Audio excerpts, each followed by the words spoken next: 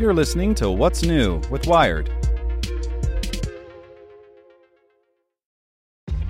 This episode is brought to you by ShipStation. You know, some things take a lot of work, like sending little robots to far-off distant planets. And just as that's challenging, so too is running a successful e-commerce business, especially when there's so much to do. So I want to introduce you all to ShipStation. Now, I love using ShipStation because of its easy-to-use dashboard, which makes managing orders and printing labels a breeze and super smooth. Oh, and the customer service is just out of this world.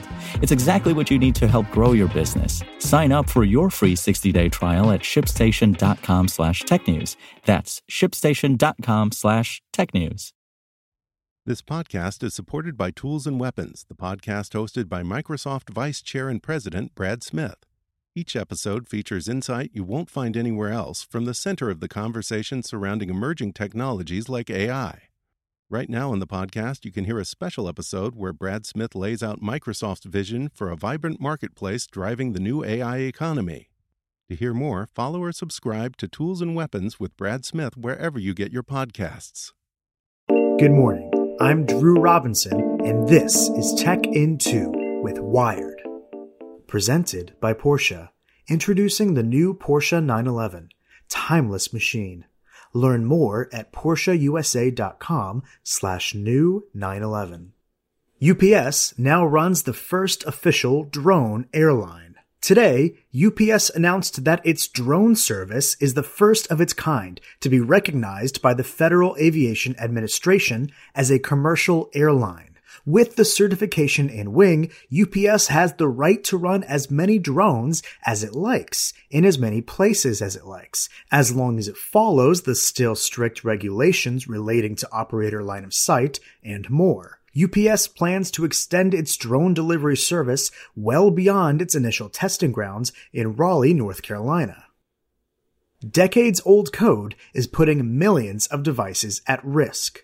Some ancient code that became industry standard for devices like patient monitors, routers, security cameras, and more has severe vulnerabilities that are just now coming to light. It's a mess, and it illustrates the problem of unmanaged embedded devices, says Ben Seri, Vice President of Research at Armis. The amount of code changes that have happened in these 15 years are enormous, but the vulnerabilities are the only thing that has remained the same. With so many different platforms and devices running on the same code, Seri adds, I don't know if it will ever be accomplished to update all of these machines.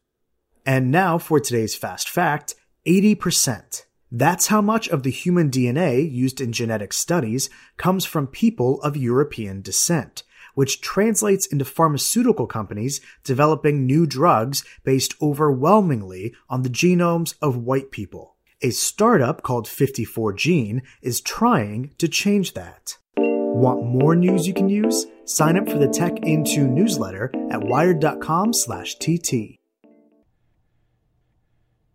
Want to learn how you can make smarter decisions with your money? Well, I've got the podcast for you. I'm Sean Piles, and I host NerdWallet's Smart Money Podcast. Our show features our team of nerds, personal finance experts in credit cards, banking, investing, and more.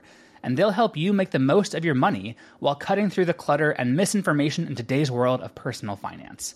You'll get clarity on strategies to help you build your wealth, invest wisely, shop for financial products, and plan for major life events. Listen to NerdWallet's Smart Money Podcast wherever you get your podcasts.